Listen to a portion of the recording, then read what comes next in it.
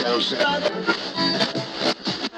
you are, whatever you're doing, stay with us as the Suns get set to shine. Perry to Gar-Hurd. Here's the jump shot. Comes to Marley, a long three. He got it! He got it! Into Booker. Here's the three. Suzanne! Another Sir Charles, and he flies in for a wham, bam, slam. Bravo time! He got it! Suzanne! Oh, brother!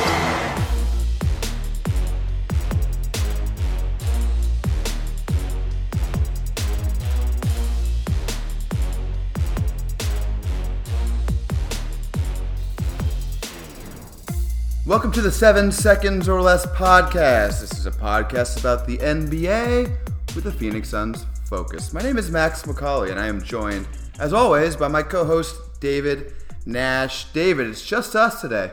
Just us today, Max, and it was very enjoyable to have both Callan and Cole on the last couple of episodes, and we do hope to have some more guests in the future, but for this one, the listeners are stuck with us.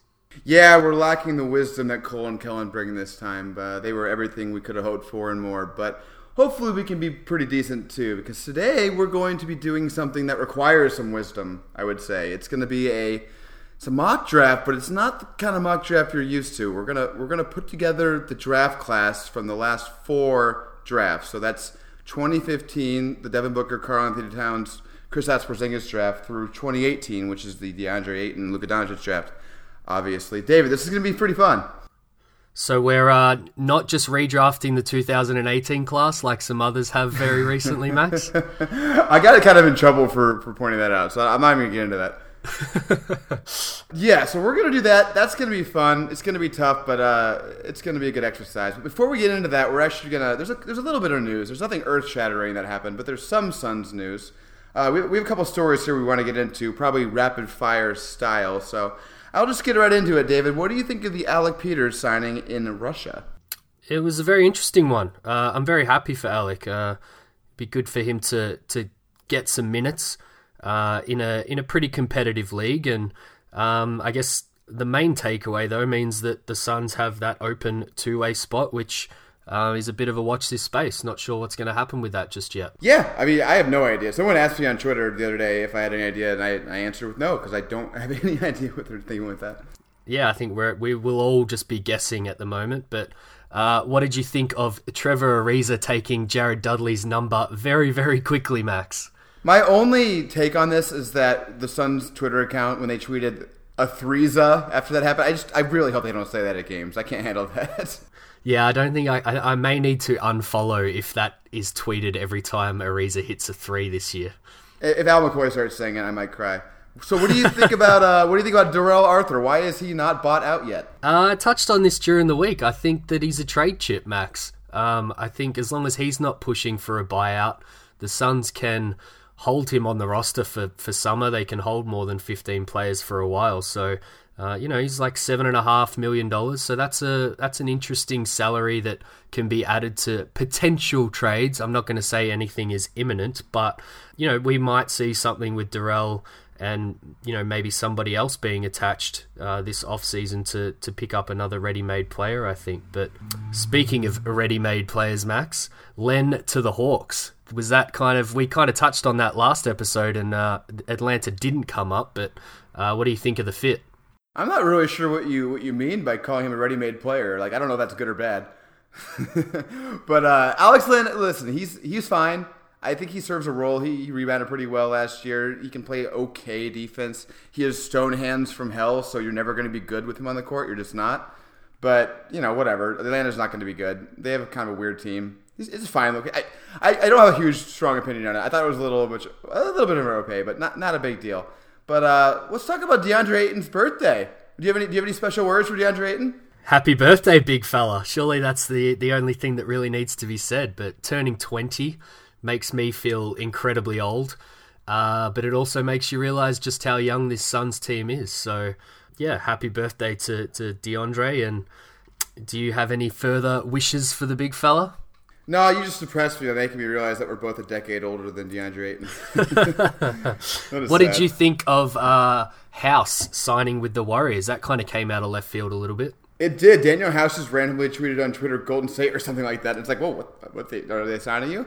But I actually thought Jeffrey Savage at Afflicted Med had my favorite take on this. It's like a hot take, but I actually like it. I think it's correct, and not correct necessarily, but I think it's possible. And that's Daniel House has a pretty good chance to actually provide more value to the Warriors than Boogie Cousins does, because Boogie Cousins may not even play if he does come back late. I mean, you don't know how effective he's going to be. Daniel House can play. I like that guy a little bit. Yeah, I agree. I think the Warriors, are learning from their mistakes of last year of having a million centers at the end of their bench. And, when injuries hit, they didn't really have a lot that they could do. And it meant that the big guys had to play, the majority of the minutes. So House is that kind of break glass in case of emergency type guy at the end of the bench for the Warriors. And yeah, I think, as you say, it's a good point. Could provide some pretty meaningful minutes early on if they get thin again at the wings. And just to be clear, I'm not saying he's better than Boogie Cousins. I'm not an insane person. I'm going to tweet that you said that straight after we finish recording. Thank God we don't have aggregators. Just one last thing on House. Do you think this has anything to do with him going off in Golden State towards the end of last season, throwing that dunk off the backboard? I think it always helps. There's always stories of guys playing well against certain coaches and those coaches going and getting them in the next off season and things like that. I definitely don't think he did himself any harm there. I would like to think that it was probably more to do with his summer league play with the Rockets and things like that, rather than the off the backboard move by House. But I'm sure it raised their eyebrows a little bit at least. Steve Kerr's always looking for things to keep his team motivated. Maybe off the backboard dunks is going to be it next year. Yeah, he didn't like the Jordan Bell one though. Let's remember. No, he did. I forgot about that. Yeah, he was really not happy about that. I think that's it for news. So, David, how about you get into the retro segment before we move on to the main section? Will do, Max. With the departure of Jared Dudley last week, I thought it was only fair to dedicate this one to him on this episode. So, did you know Jared Dudley leads the entire 2007 NBA draft class in a single stat, Max? Any guesses what that might be? Ooh, interesting. The whole 20...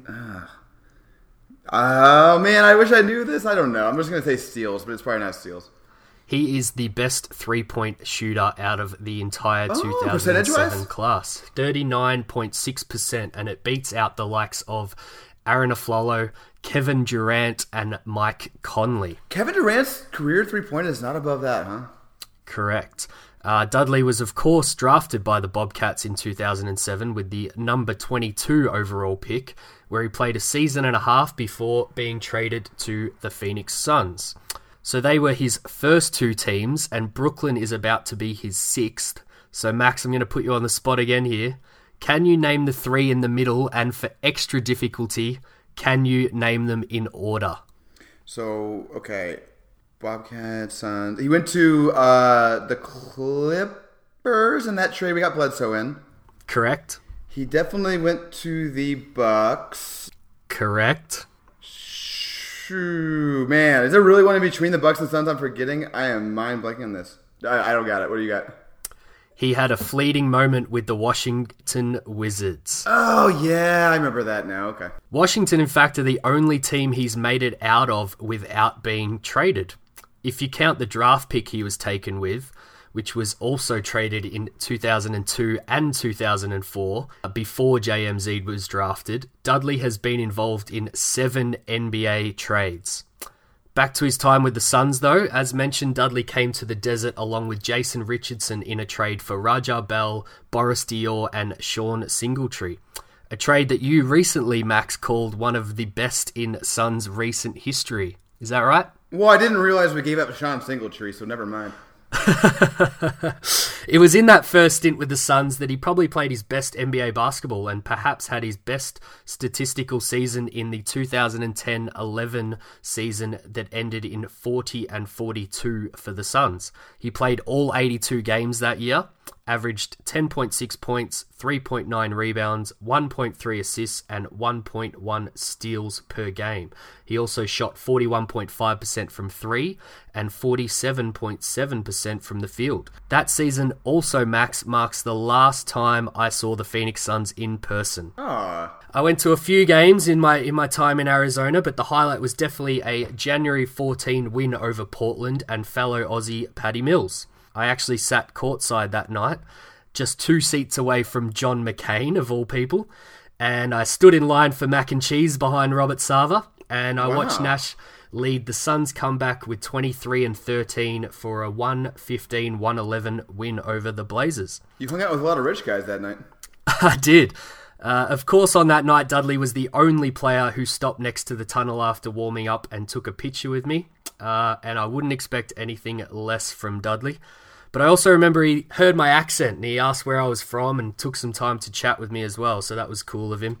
He may not go down as one of the Suns' greats or anything like that, but he's definitely one of my faves, and I'm sure that's the same for a lot of the people listening to this pod. Finally, going back to his trade history in the league, Max, here are the highlights of the deals he was involved in. As I said before, Raja Bell and Boris Diaw went to Charlotte that first time. As you mentioned before, Bledsoe came to Phoenix in that second trade. The Clippers was a salary dump, which they had to attach a first to, which recently actually became OG Anunoby, Max. Milwaukee traded a 2020 second rounder, and now ending with Phoenix again, we obviously got Darrell Arthur and cap space. Cap space, Max, that was used to trade in Richaun Holmes, who was drafted at 37 in which NBA draft? 2015. That, of course, is the first of 4 drafts we're about to jump right in right now and redraft for this episode. So, Max, it's over to you to run through the rules of our redraft. Thank you, David. Before I do that, I do just want to give a shout out to Jared Dudley because I absolutely love that dude. I remember, I think I was the first person probably one of the first people to get a Suns Jared Dudley jersey because I fell in love with him the season before we were good with him. And my girlfriend actually got a custom-made Jared Dudley jersey for me because I talked about him so much. So, love Jared Dudley. Gonna miss him. I hope he has great success with whatever he does. I agree. Okay, let's get into this exercise. So, like I said before, we're going to be drafting the last 4 NBA draft classes. So that's 2015 through 2018. The way we're going to do this is we're going to consider these guys with all the information that we have now. We're not going to consider them as prospects. So, for example, Devin Booker was not a highly regarded prospect, so he wouldn't even have made the top 30 on this list had we made it that way.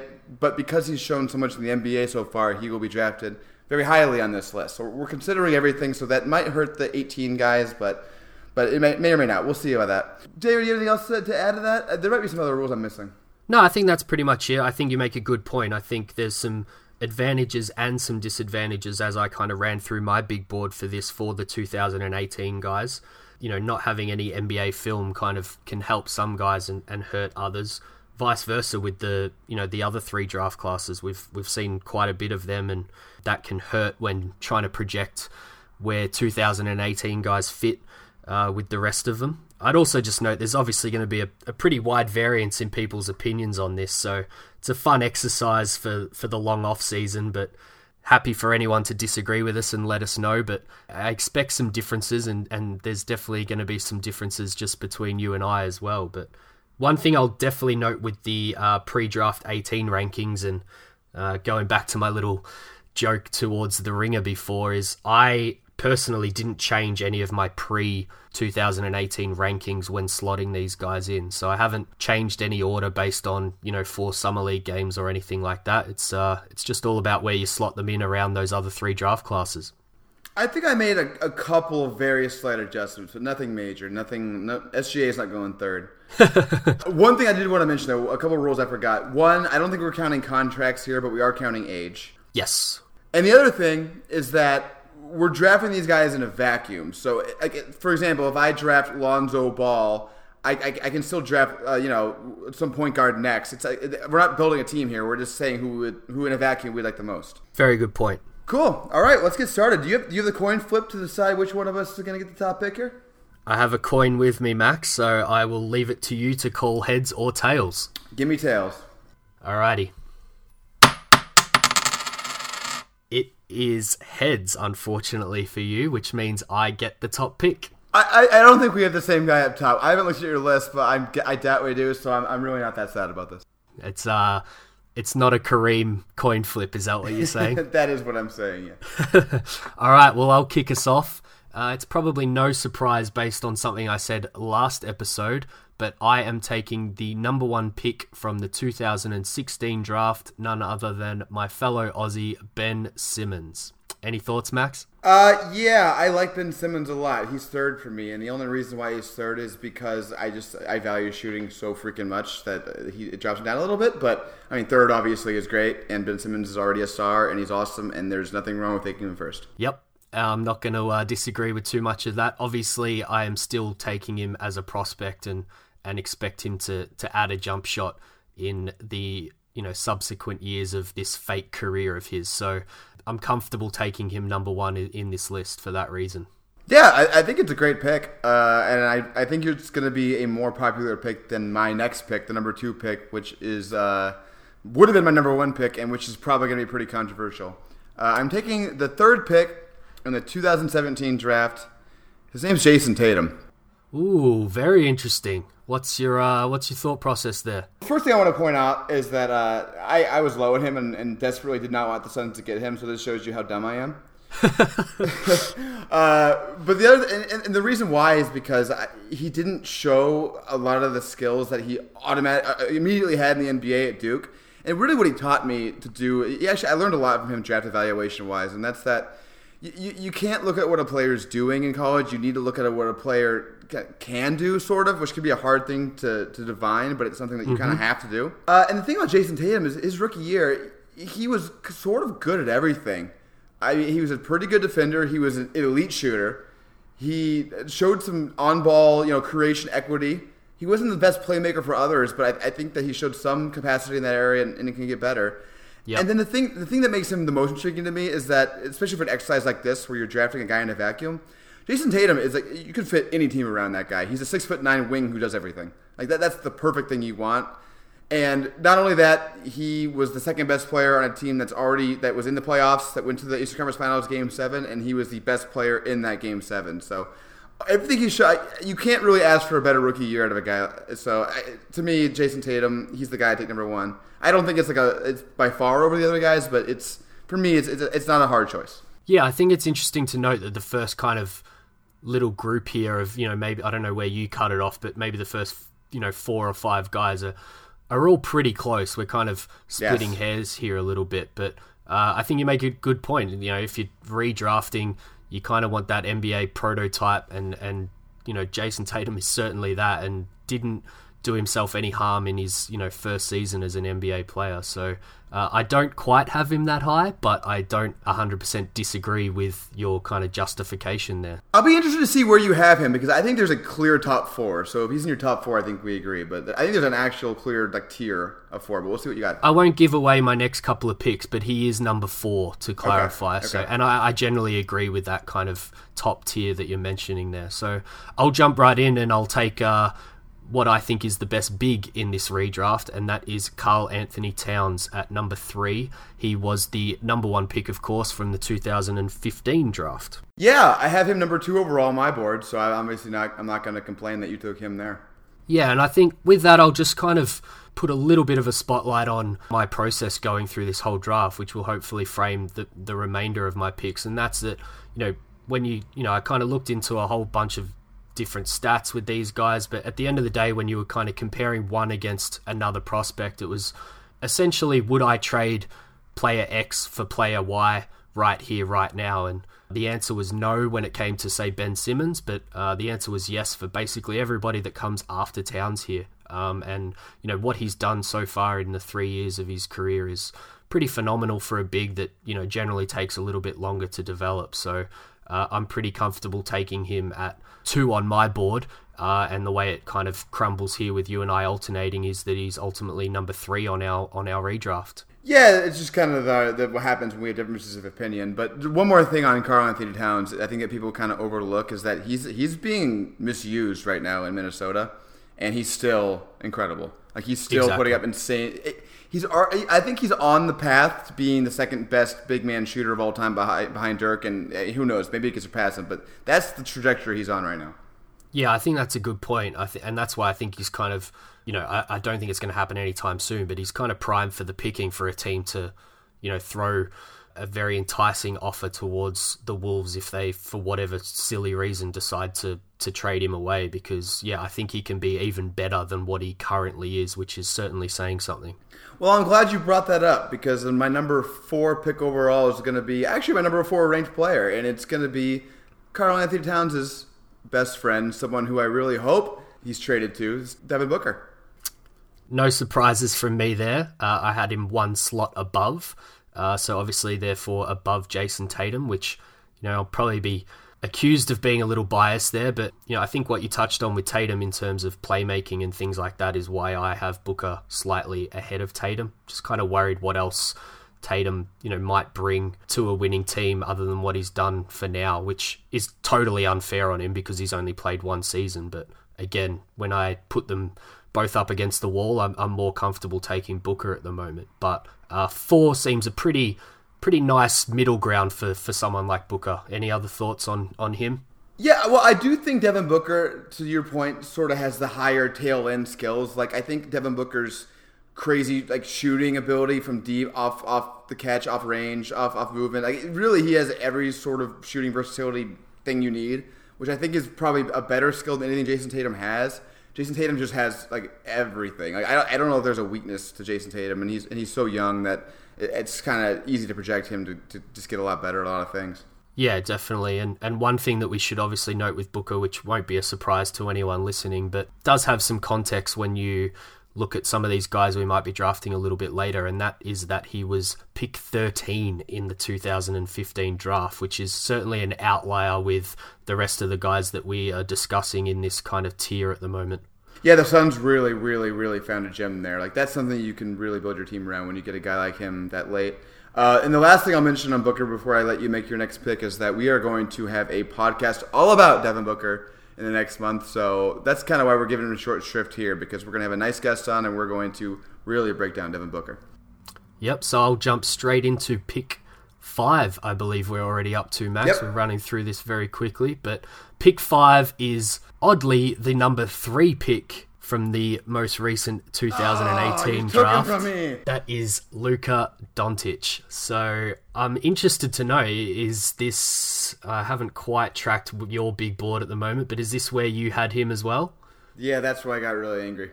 I had him number 5, and the reason why he's 5 for me, I love Luka Doncic so much, but I just can't put any prospect above people who have shown what the 4 guys above him have shown. Yeah, exactly, and that's a very clear line, I think, is what we kind of discussed before of these top 4 guys. We both love Doncic. I'm sure we'll both cop a little bit of heat for having him above DeAndre Ayton.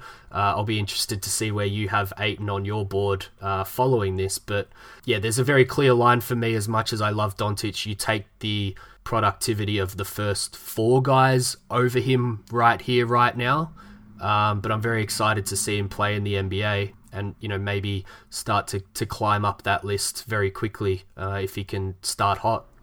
Yeah, my only thing I'll say about Luka Doncic before I go into my pick is that for some reason he gets this label as not having high upside, which I don't get it at all, because if he makes even a small incremental athleticism jump, he's going to be a 6'8" playmaking wing. You can't have a better archetype than that. And with his natural vision, passing ability, shooting mechanics, he has the ability to be the best offensive player in the entire NBA. And as Cole said, he has the possibility to be the best player in the NBA. So I don't really get the low upside critique. Yep, your turn at number 6. I'm taking Jaren Jackson Jr., the Ringers' number 1 overall pick. Ooh, interesting. Okay, give us a little snapshot into Jaren. So, I love Jaren Jackson Jr. I've loved him since the first time I watched him play at Michigan State. So it shouldn't be a surprise to anybody who's listened to me or followed me on Twitter that I'm picking him. I think he's got Defensive Player of the Year upside pretty clearly. I don't think anything he did in Summer League dissuaded me from that, because he was absolutely awesome in Summer League. Yep. Didn't he have separate games of 8 threes and then a different game where he had 7 blocks? He certainly did. How many players in the league right now could do something like that? I wouldn't be able to count them on more than one hand, that's for sure. The only guy that someone brought up to me, which maybe is Kristaps Porzingis, who we'll get to soon enough, but even him, I don't know. Yeah, that was the first guy that came to my mind, and even then it's probably a little bit of a stretch. Yep, I agree. All right, we got number 7. 7 is an interesting one, and again, we touched on this guy before, so it'll be interesting to see your thoughts. Even though I had Luka Doncic above this guy, I've had them very much tied together the whole time, and therefore the number 7 pick is the number 1 pick in the 2018 draft. Our guy, the big fella, DeAndre Ayton. Hey, some Suns love. I have DeAndre Ayton 9, so I'm not that much lower on him than you are. The guys I have above him, I think, are special, so this is not an indictment of DeAndre Ayton at all. Mm-hmm. But yeah, I mean, the thing about Ayton, and I've always viewed him as more of a high-risk, high-reward kind of guy, and that's just what scares me about him, is I do think there's a chance that he's not going to be, a star. Yeah, and I think until he plays an NBA game or two, we won't really be able to say much about that. But again, I would just touch on what we did with Doncic. Clear line there. Where you wouldn't take, even though he is a number 1 pick in a draft, you wouldn't take any of those guys that we've previously mentioned before him, maybe other than Luka, depending on how high or low you are on both of those guys. But I think it's encouraging to say when you look at this list, and I can pretty comfortably say that I would take him over everyone that I'm going to mention afterwards. So that's pretty high. It's 7 on a redraft, but that's of 4 classes together of some pretty incredible players already. So definitely no shade here with Ayton being at number 7 in this draft. No, the shade is going towards a certain player who plays for the Utah Jazz, who I'm not even taking next. And if there's any Utah fans listening now, they're gonna stop listening when I mention my next pick. All right, we'll jump in. The number 8 pick, I believe we're up to. Yeah, we're on the number 8 pick, and I'm taking Lonzo Ball. Wow. Here's the thing about Lonzo. My concerns about him going into the NBA were that he wasn't going to be able to play defense and that he wasn't going to be able to shoot. One of those concerns absolutely came to fruition. Very much so. Yeah, but the other one was exactly the opposite. He was an incredible defender. He did everything besides score the ball incredibly well. Yeah, I was very low on how his defense was going to translate as well, and I guess like you touched on before, makes me look pretty silly right now. I was more confident in his shooting translating actually, which kind of doubles down on that theory almost. Yeah, it is weird. I was the same way. And just to defend my choice of Lonzo Ball over whom I assume you're going to take next, and whom I imagine a bunch of people are mad at us for not taking already. I value so much what I think Lonzo Ball can do for a winning team, because I don't think he needs the ball in his hands. I think he just plays awesome defense. He can be a secondary playmaker. He can just do so many things. I kind of describe him as being like the guard version of Draymond Green. Yep. I just think that if you're just building a team out of thin cloth, it's that guy's going to help you. You don't have the wrong initiator because he doesn't have to be your initiator. So I value that over sometimes a more maybe like all-star production-wise kind of guy who I think you're probably going to take next and who people are probably mad at me about. Don't be so sure, Max. Uh-oh. Oh, no. I'll just say on Lonzo, I had him a little bit lower than you because I'm just, I'm pretty worried about that shooting. I think we'll see an improvement, but it's starting from a pretty low bar from his rookie season. And the small knee procedure isn't just a small knee procedure for many guards. Eric Bledsoe is the prime example of how that can keep reoccurring. So I am a little lower on Lonzo after starting from a pretty high spot with him. So that would be all I'd have to say on him. However, I'm going to contradict myself a little bit and draft at number 9, the 4th pick in the 2015 draft, Kristaps Porzingis. Okay. Explain. I really like Kristaps. He'd probably be even higher if it wasn't for the current ACL injury. I just couldn't justify him falling any lower than this for mine anyway. There is another guy who you've obviously teased a little bit that's probably going to come next now, I would imagine. But again, using the up against the wall method, I'd still go for the upside of a guy like Kristaps over anyone else after in this draft. So yeah, I'm pretty comfortable despite the knee injury, taking a guy with that much, star power this low in the redraft. Yeah, for me, so Kristaps is 12th for me, which, I mean, it seems low, but it's really not low with how good these players are. Yeah.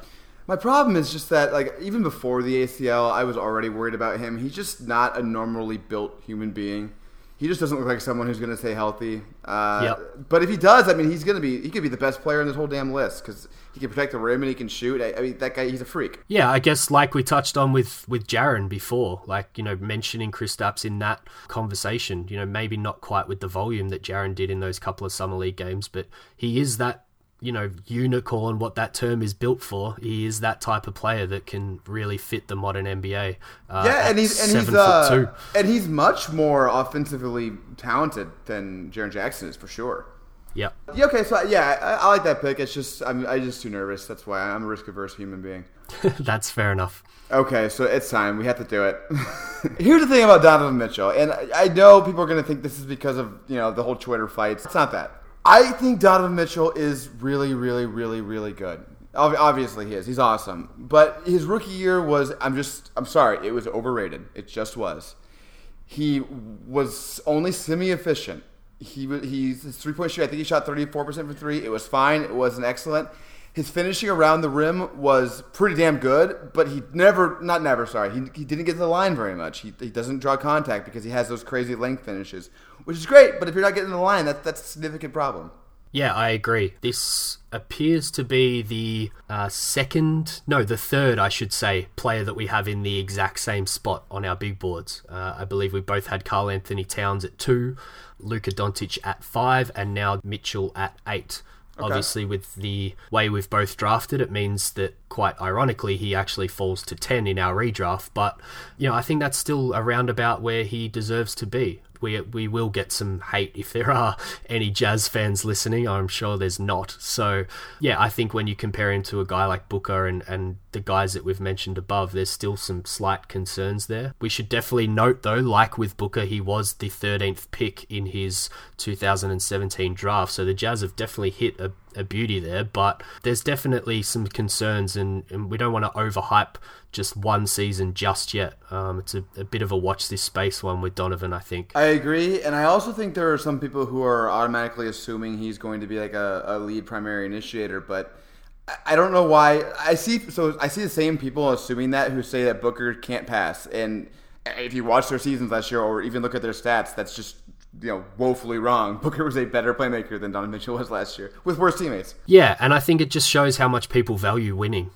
Because I think the same conversations had about guys like Booker and Mitchell, but they go in completely different directions. And as you've said, it's not entirely fair, I don't think. So, what we're doing with Mitchell with just one season in the bank and kind of projecting that all these things are going to happen for him for the rest of his career is kind of the opposite of what people tend to do with Booker with kind of 3 seasons now in the bank of being a pretty effective offensive NBA player. So, yeah, it'll be interesting to see that kind of Twitter rivalry continue, and hopefully as the Suns start to win more games, the conversation might shift a little bit towards, our Suns' corner, let's say. And I hope so. Just one last point that I have to make is just give yourself a thought experiment. Switch Donovan Mitchell and Devin Booker last year teams and just think about what it would look like. I just think it would be – it's just interesting to me. Anyway, your pick. We're up to number 11 in the redraft, Max, and I am taking the 3rd pick in the 2016 draft, and that is Jaylen Brown from the Boston Celtics. Ooh, I like it. I stopped short of putting him ahead of Donovan Mitchell in my list because, I do really like Mitchell as a player. I loved him as a prospect as well, so there's definitely no hate from me coming to Mitchell because of that rivalry with Booker. But, Jaylen Brown, again, is that prototypical NBA wing.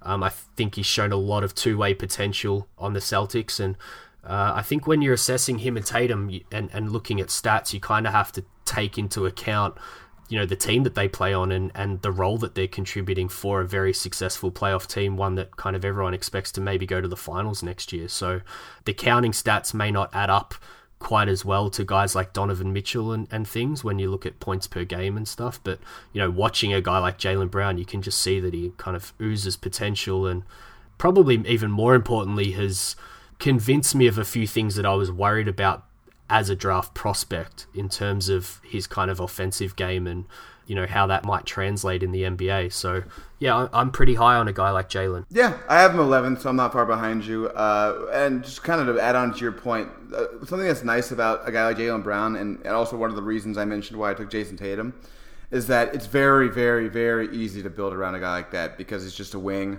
who can shoot. And that's just, that's like what you want around your teams, Exactly. And also to kind of compare that to a guy like Donovan Mitchell, I think that I have Donovan Mitchell ahead of Jaylen Brown by 3 spots. I think Donovan Mitchell will be better than Jaylen Brown, but if Donovan Mitchell and Jaylen Brown both just become solid starters but not super duper stars, Jaylen Brown will be more useful just by virtue of the position he plays. Yep, I agree with that. Which brings us, I believe, to the 12th pick, Max. All right, I get my 10th overall prospect at number 12. I got Trae Young here. Very nice. You must be happy with that. I'm very happy with this. He had a bit of a controversial summer league. I don't know why. I do know why, because he was awful in Utah. But once he got to Vegas, I thought he was pretty awesome. Yeah, I think it's one of those cases where getting those cobwebs out early in the lesser summer league without as many eyes was definitely an advantage to Trae because he looked a more comfortable player when he got to Vegas. Yeah, exactly. And we don't have to really dig into him deeply because last week we talked about him quite a bit with Cole. We did. Quickly sum up what we talked about with Cole is that if Trae hits his upside, he could be a game breaker just because of his shooting ability and his vision. He could be one of those guys that you just build your entire team around because his offense is that good. David, who you got? Number 13. 13, I have a guy that I had just behind Jaylen Brown on my list, and for many of the same reasons, even though the productivity is probably even less, so you're looking still more at potential here. I have the number 2 pick in the 2016 draft, Brandon Ingram. Woo! I have him at 19, so that's a big jump. Ooh, that's one that we definitely differ on. Definitely willing to note, as I just touched on, that he hasn't done a lot productivity-wise in the NBA to suggest maybe being taken this high, but we are still talking about some pretty raw guys here and some pretty young guys. I'm very much going with potential here. There's kind of another line in my big board here where I start to take guys based on what they might still be able to do in the NBA versus, a couple of guys who were either recently drafted or that have shown enough of what I think they're going to do in the NBA, whereas I think Ingram still has some room to grow. So, and, rightly or wrongly here, I really start to look at, NBA circles and how people think of guys like Brandon Ingram and how front offices view Brandon Ingram. I think they've been, the Lakers have been very adamant about not moving Brandon Ingram, and this was a point that came up on Twitter in a completely separate conversation last week about really, as amateur talent evaluators as we are, we only get half of the picture, or maybe not even half. The front offices and real draft guys are definitely getting to see these guys compete every day in camps and in practice workouts rather than just on the NBA floor. So I'm still in on Ingram's potential, partly because of how I rated him as a draft prospect and also partly because of how his own team seems to rate him. Yeah, I think that last point you made is a very, very good one. I actually, when I did my final big board for this draft, I included Lonnie Walker, Kevin Knox, and I think Colin Sexton in my final tier saying guys I don't like but other people like, so I refuse to not rank them because other people like them and I'm not smart enough to think that I don't know everything, Yeah, I think it's something that you have to be wary of because, particularly guys like us just can't know the full picture. So you've kind of got to use little clues, and I've always liked to use the little clues that front offices, drop in other areas of what we try and predict sometimes too. So I'm definitely a firm believer in that. So I'm going to go kind of the opposite. Same draft, later pick, number 7 overall pick. He's shown more, but probably has less upside, and that's Jamal Murray. Yep. Denver Nuggets. Jamal Murray, I value shooting so much, and I think Jamal Murray has that kind of potential to be a game-breaking shooter. He's also got some more athleticism than you think. He has the potential to develop into a really, really good offensive player. Defense is a bit of a question mark. He's almost sort of like a Devin Booker light. He is, and he's a perfect perfect fit, I should say, for that kind of team that they're building in Denver, because he can be a lead guard with how much passing they have at other positions. Yeah, that's a great point. The defense, not so much, maybe, but who knows what Denver are going to do. I would say he fits in well with the rest of them, and the fact that they don't play any defense, he does that well. Exactly. All right, what do you got next? Yeah, I'll just note on Jamal Murray that I had Lonzo Ball sandwiched in between Ingram and Murray on my big board. And I took Murray just before Trae Young, probably on what you touched on, just of what he's done so far in the NBA versus, I guess, question marks on what Trae Young might be able to do. So that's kind of where my evaluation at this point in the draft has come in. But my next pick is the number 15th pick in the redraft, and the number 6 pick in the 2018 class, and that is Mohamed Bamba. Okay, I like Bamba. I have him the next spot behind a guy who I'm going to take after you, but explain Bamba real quick. Anyone who's taken any notice of my kind of draft evaluation or any talk that I had about the 2018 draft before it happened, I was very high on Bamba, and that's kind of where he slots in this redraft. I'm a firm believer in his, ceiling in the NBA being very unique, probably kind of like we discussed with Kristaps Porzingis. I think he has the potential, I should say, to become one of those 5-out guys on offense at incredible size, and a really kind of elite defensive rim protector. So I'm kind of banking on that potential here, given that he hasn't played an NBA game yet. Yeah, fair enough. I don't think Bamba's shown us anything in Summer League or like a reason to drop him. I think he was fairly impressive. He wasn't like standout, but he was good. I like Bamba. Like I said, I had him next. And this next guy who I'm going to take, I actually had him behind Bamba in the pre-draft process. This is one of the few adjustments that I made. Interesting. Yeah, and it's just Wendell Carter Jr. I just thought he was so impressive in Summer League. Like he was enough to raise a spot or two for me. Yeah, I think it's a good point. I mean, we've joked about making kind of harsh, quick decisions based on 4 Summer League games, but I think one thing I've noticed you've said in the past in relation to Summer League is that there are things to be got from those few games and that small sample size. And if you had queries around someone like Wendell Carter, he definitely showed that he can do a few things and would justify, maybe switching him a position with Bamba, but nothing too drastic. Yeah, well, as I mentioned earlier, one of the things you're trying to do is figure out what a guy can do in the NBA from college, not what he's doing in college. So I think the most valuable thing you can see in Summer League is what a guy looks like when he's not in whatever ecosystem he's in. So I'm looking at my big board here. We're up to number 17 in the draft. This was a really interesting exercise for me, talking about Bamba and Carter, who I had in that order on my big board as well, followed by this guy who's been in the NBA for 3 seasons now, has shown a lot of what we'd expect Bamba and Carter to do, but had probably a disappointing season last season, but I'm still a firm believer in him being a big contributor in the NBA, and that is the number 11 pick in the 2015 draft, Miles Turner. Whoa! I have him number 32. Wow, that's probably going to be the biggest gulf that we find between our big boards, I would imagine. Yeah. Wow. All right. Yeah, as I said, I'm banking on the potential of Bamba and Carter versus what Turner's already shown. Definitely happy to admit that he had a down year this past season with the Pacers, but I think, their projection and what they did this year was a big reason for that. They were kind of a big playoff contender who didn't, put heavy minutes or heavy reps into Turner in certain situations that he's not comfortable with. But probably another case of a guy that I was really high on around his draft and definitely after his rookie season. So I'm still banking on a little bit of potential there and projecting out that he might turn it around this next year. Definitely happy to admit that it's quite high when you look at some of the guys that are going to come after, though. Yeah, I don't hate Miles Turner or anything. He can shoot and he can protect the rim a little bit with his valuable skills. I just kind of feel like, and maybe I'm wrong with this, maybe he'll make me look stupid, but I kind of feel like he showed this year that the upside might not quite be there. That's fair. One to probably come back to in 12 months' time, maybe. Yeah, we'll maybe do this again in a year. That'd be fun.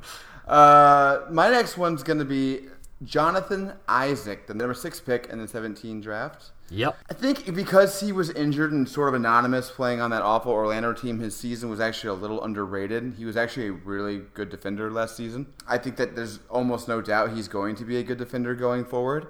The question with him is obviously going to be the offense. It's going to be, is he going to be able to do anything besides shoot open threes? And is he even going to be able to do that? Because he has to be able to do that. Yeah. But the defense, it's there. I think he's going to be switchable. He's going to be able to protect the rim to an extent. I think he's going to be a monster on that end. It's just going to be the question with him is just, can he bring the value on the offensive end? Yeah, I have him at 22 on my big board, and that's just because I'm not a massive believer in Isaac. It's obviously, as you've noted, it's a lot on potential at the moment. There's still definitely a lot there to work with, but personally, I'm just not that high on Isaac actually translating it and becoming a really effective NBA player. So, yeah, I'm not banking on as much there with him, but there's definitely a lot there to work with for sure. Fair enough. Who you got next? Might be another surprise for you here. I'm not too sure where you might have this guy, Max, but 19, I am taking the number 7 pick from the 2017 draft, Lauri Markkanen.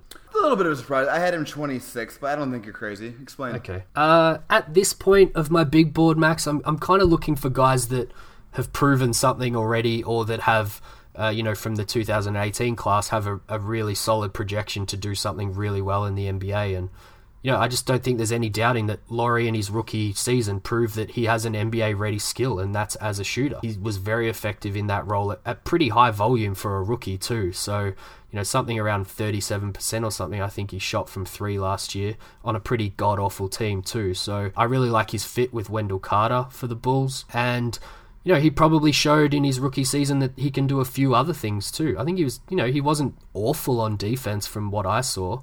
And, he can put the ball on the floor a little bit too, which if he proves to be a really effective NBA three-point shooter, he's going to need to be able to do when teams try and attack him on closeouts and things. So, I'm just going with a really solid NBA skill for Lauri with potential to build around that too. Yeah, I don't disagree with a single thing that you said.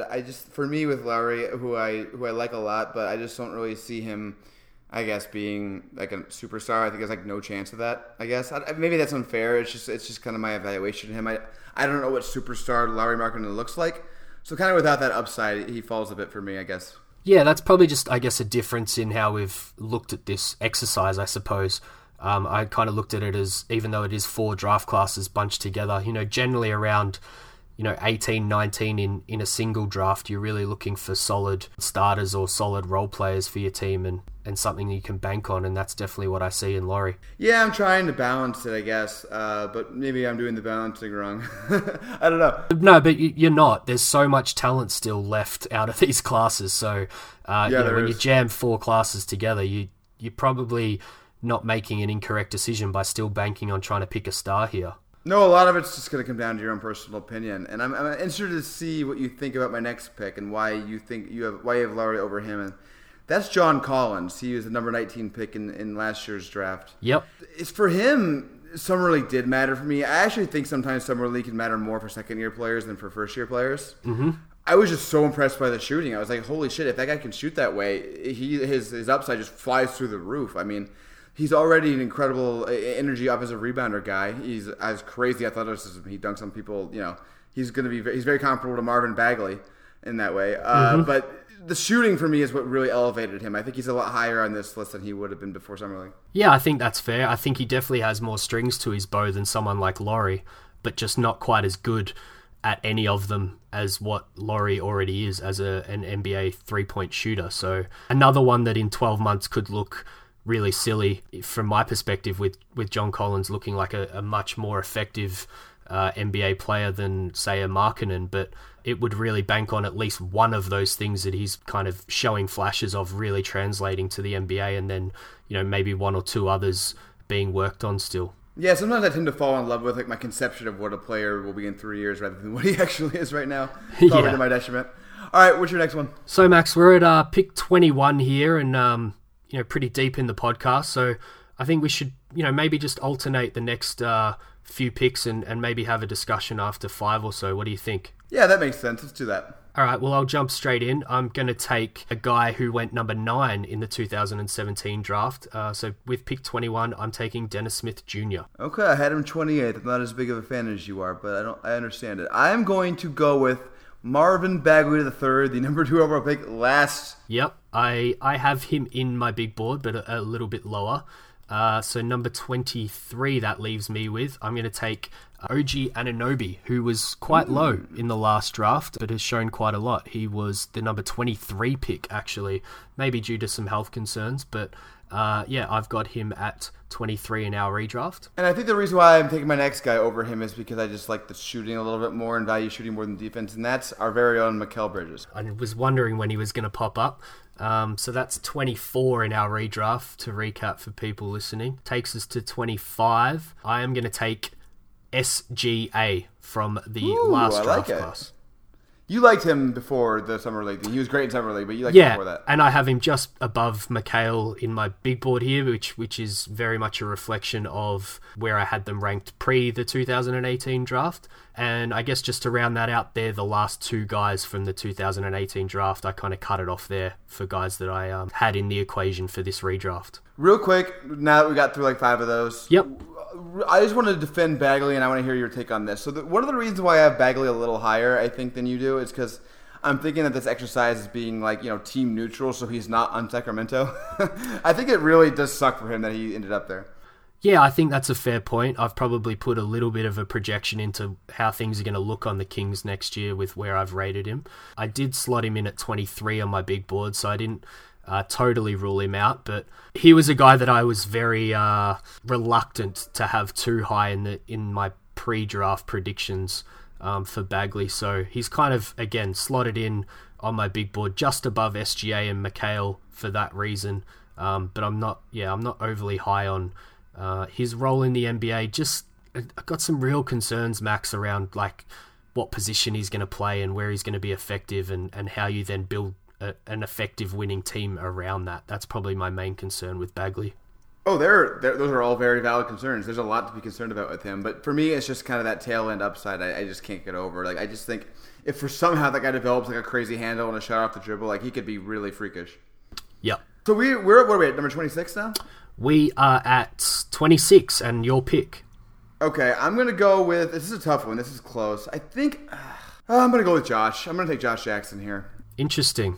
So I think Suns fans are going to be kind of mad at us for where we have Josh Jackson in this draft. Yep. But there's some things about him that make me nervous. Like, if he doesn't develop the shot, I think it's going to be really hard for him to kind of open up the rest of his offensive game.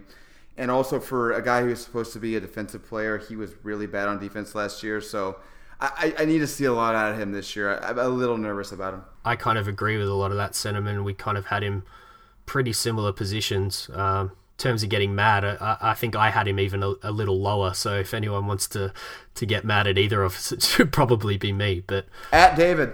That brings me to the 27th pick, and another guy that a lot of people should be low on, but as a former number one pick, you kind of have to squeeze into a redraft here. I'm going Markelle Fultz. That's a good pick. I had him 23 overall, just behind Josh Jackson 22. So some of this is just the way this is going. Yep. So 28. I got Miles Bridges, who I debated over Josh Jackson, but I just think there's a little less upside there. Yeah, I'm not. I've never been too high on Miles. Also, didn't study him. I think we've touched on this before in the pod of just with the Suns picks, I didn't actually study either of the Bridges all that much pre-draft. So for me, a lot of it comes down to Miles' position. Like, he's a super valuable position. If he works out there, he's going to be really valuable. Yep. I'm going to sneak in at 29 a guy that was actually taken at 40 in his draft in 2015. A real great story here for a team that doesn't really value draft picks, and that's Josh Richardson. That's a great pick. That's someone who you know is going to be good on defense. Like that's definitely not an upside pick. That's a solid, he's going to contribute pick. Yeah, exactly. Which brings us to our last pick, Max. So you get the honor of squeezing one last guy into this redraft. Oh, this is a brain versus heart sort of thing, because my brain says Frank Ntilikina because I know he's going to be a good defender, but I can't. My heart says De'Aaron Fox. I just love De'Aaron Fox. He didn't have the greatest rookie year, but he had some moments. He had some clutch shots. I think he had like 3 or 4 game winners or game tying shots, and I believe in that kid. He's such a good kid. He's such a hard worker. He has elite quickness. I think he'll figure the jump shot out. I think he'll be good. Yeah, I had a few others over him, but yeah, I think it's for the number 30th pick. I think it's worthwhile doing. So that rounds it out, Max. So I'll give a quick recap. We've kind of gone through that quickly. So just to run it through for all the listeners from start to finish, we had Ben Simmons at the top at number 1, Jason Tatum at number 2, Karl Towns at 3, Devin Booker at 4, followed by Doncic at 5. Jackson at 6, our guy DeAndre Ayton at 7.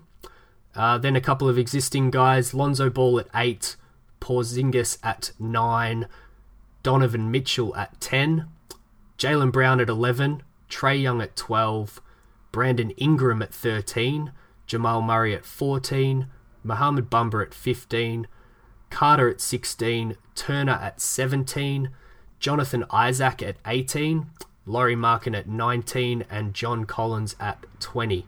Then we quickly ran through the last 10 names there, so I'll just mention those guys again, starting with Dennis Smith Jr. at 21, followed by Bagley, Anunoby, Mikal Bridges, SGA, Josh Jackson, 26 for Suns fans, Markelle Fultz, Miles Bridges, Josh Richardson, and rounding it out, De'Aaron Fox at number 30 in our redraft. I just can't believe I didn't get Luka Doncic somehow.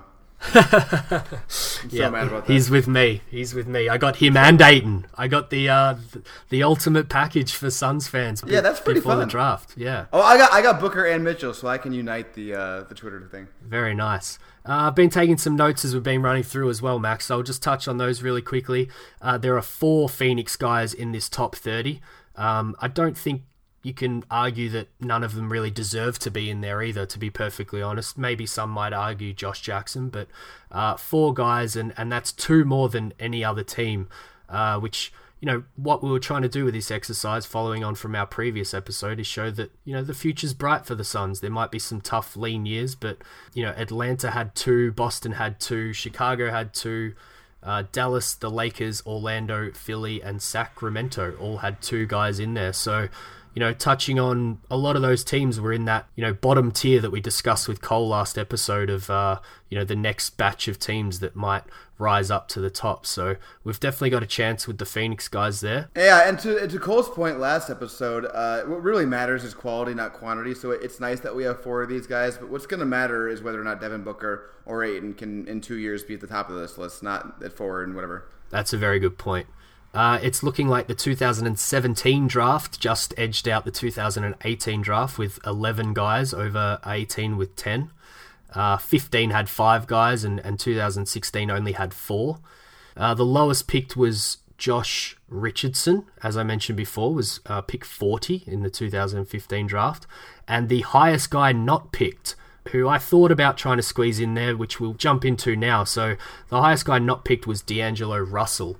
Some guys that I had just outside or just inside my big board, actually, that fell out when we did the redraft. I had Taurean Prince, Frank Ntilikina, as you mentioned, DeJounte Murray, and Kuzma as well. I had. Who else did you have just outside, Max? So I actually had, like you said, Ntilikina inside. I had him 29th overall. Yep. And then I'll just run through Josh Hart. I had up there. I think he's been really impressive. Taurean Prince, Kelly Oubre, Fred VanVleet, Domantas Sabonis, Pascal Siakam, and as you mentioned, DeJounte Murray. Yeah, interesting. So that rounds out the exercise, Max. That was pretty fun. Yeah, that was fun.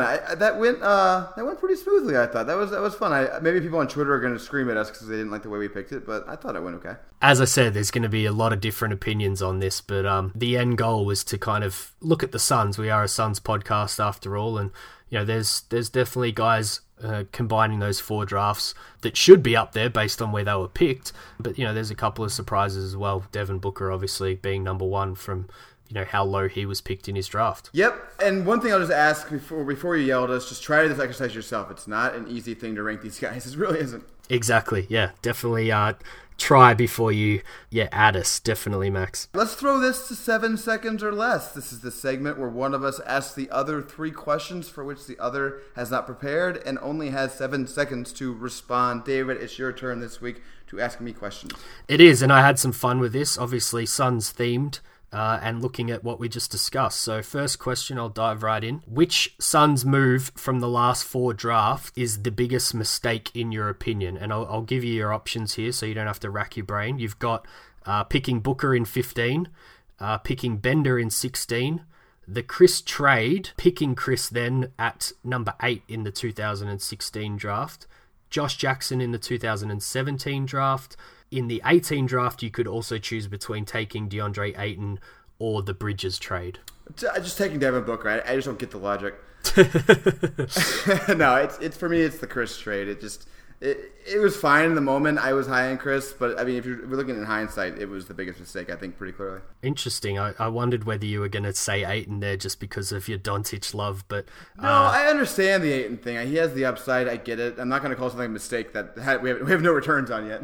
All right, well, question 2, and this is an interesting one with the Chris trade to give you options here. So if I gave you a do-over on the biggest mistake, so you've said it is the Chris trade, what would you do instead? So you've kind of got 2 paths here, Max. You can either still do the trade and pick somebody else at number 8, or you can hold pat and I guess hold your draft picks at 13 and 28, I believe, plus keep Bogdanovic as well. So which path are you going to take there? Oh, God. I don't think I'd make the trade because, like, just looking at this list, Jamal Murray went 7th. There's just no one that I would want. So I guess I stand pat, and I can't even take Taurean Prince. He was 12th. Shit, I don't even know what the hell I would do, to be honest with you. Yeah, there's not much there to choose from, which I guess justifies maybe why the Suns were happy to make the trade. But I guess without even picking guys, you've still held on to Bogdanovic, which would be an interesting one for the Suns. Yeah, now. It's probably more valuable than anything else they could have gotten in that draft. Exactly. Do you want to throw maybe one name out for either the 13th pick or the 28th pick there? Yeah, I was just going to say, DeJounte Murray if he learns how to shoot, he could be a pretty nice partner with Booker in the backcourt with his defense. Yep, I think Bogdan and Murray together cancelling that trade out would probably be a better move for the Suns in hindsight. Yep. All right, that takes us to our last question, and a quick one to finish. It's 2020, Max, and the Suns are in the playoffs. I'm going to ask you how many Suns first-round picks from the last 4 drafts are on the roster, and I'll set the over-under at 3.5. So we're assuming they're in the playoffs. They're in the playoffs, so they may have traded a couple away for new pieces or stuff to get them there. So who are you very confident at the end of the day is going to be on the next playoff team for the Suns out of Booker, Bender, Chris, Bridges, Ayton, and Josh Jackson? The only one who I'll say that I'm really confident in, like very, very confident, is Devin Booker. The next level of confidence would be Ayton, and then a whole other level down would be Bridges, and then another level down would be Josh and Bender. So I guess it was over under 3.5, right? I guess I'll take the under. Yep, sounds like you're taking the under there. So I'll put that one in the vault and come back to it if we're still doing this pod in a few years' time. Yeah, that'd be a fun one to look back on. A lot of these will be fun to look back on. This entire episode will be fun to look back on. Very true. Well, cool. Thank you so much, David. I think that's it for us. Thanks, everyone, for listening. Please rate, review, and subscribe. Seriously, if you can just give us a review, it'd really help. That really boosts people up the iTunes rating, so we would really appreciate that. If you want to give me a follow, I'm at MaxMCC11 on Twitter. David is at The 4 Point Play on Twitter, and our podcast is at 7SOLPod on Twitter. David, thank you so much. Thanks so much, Max. That was a lot of fun. It was fun. Until next time, guys.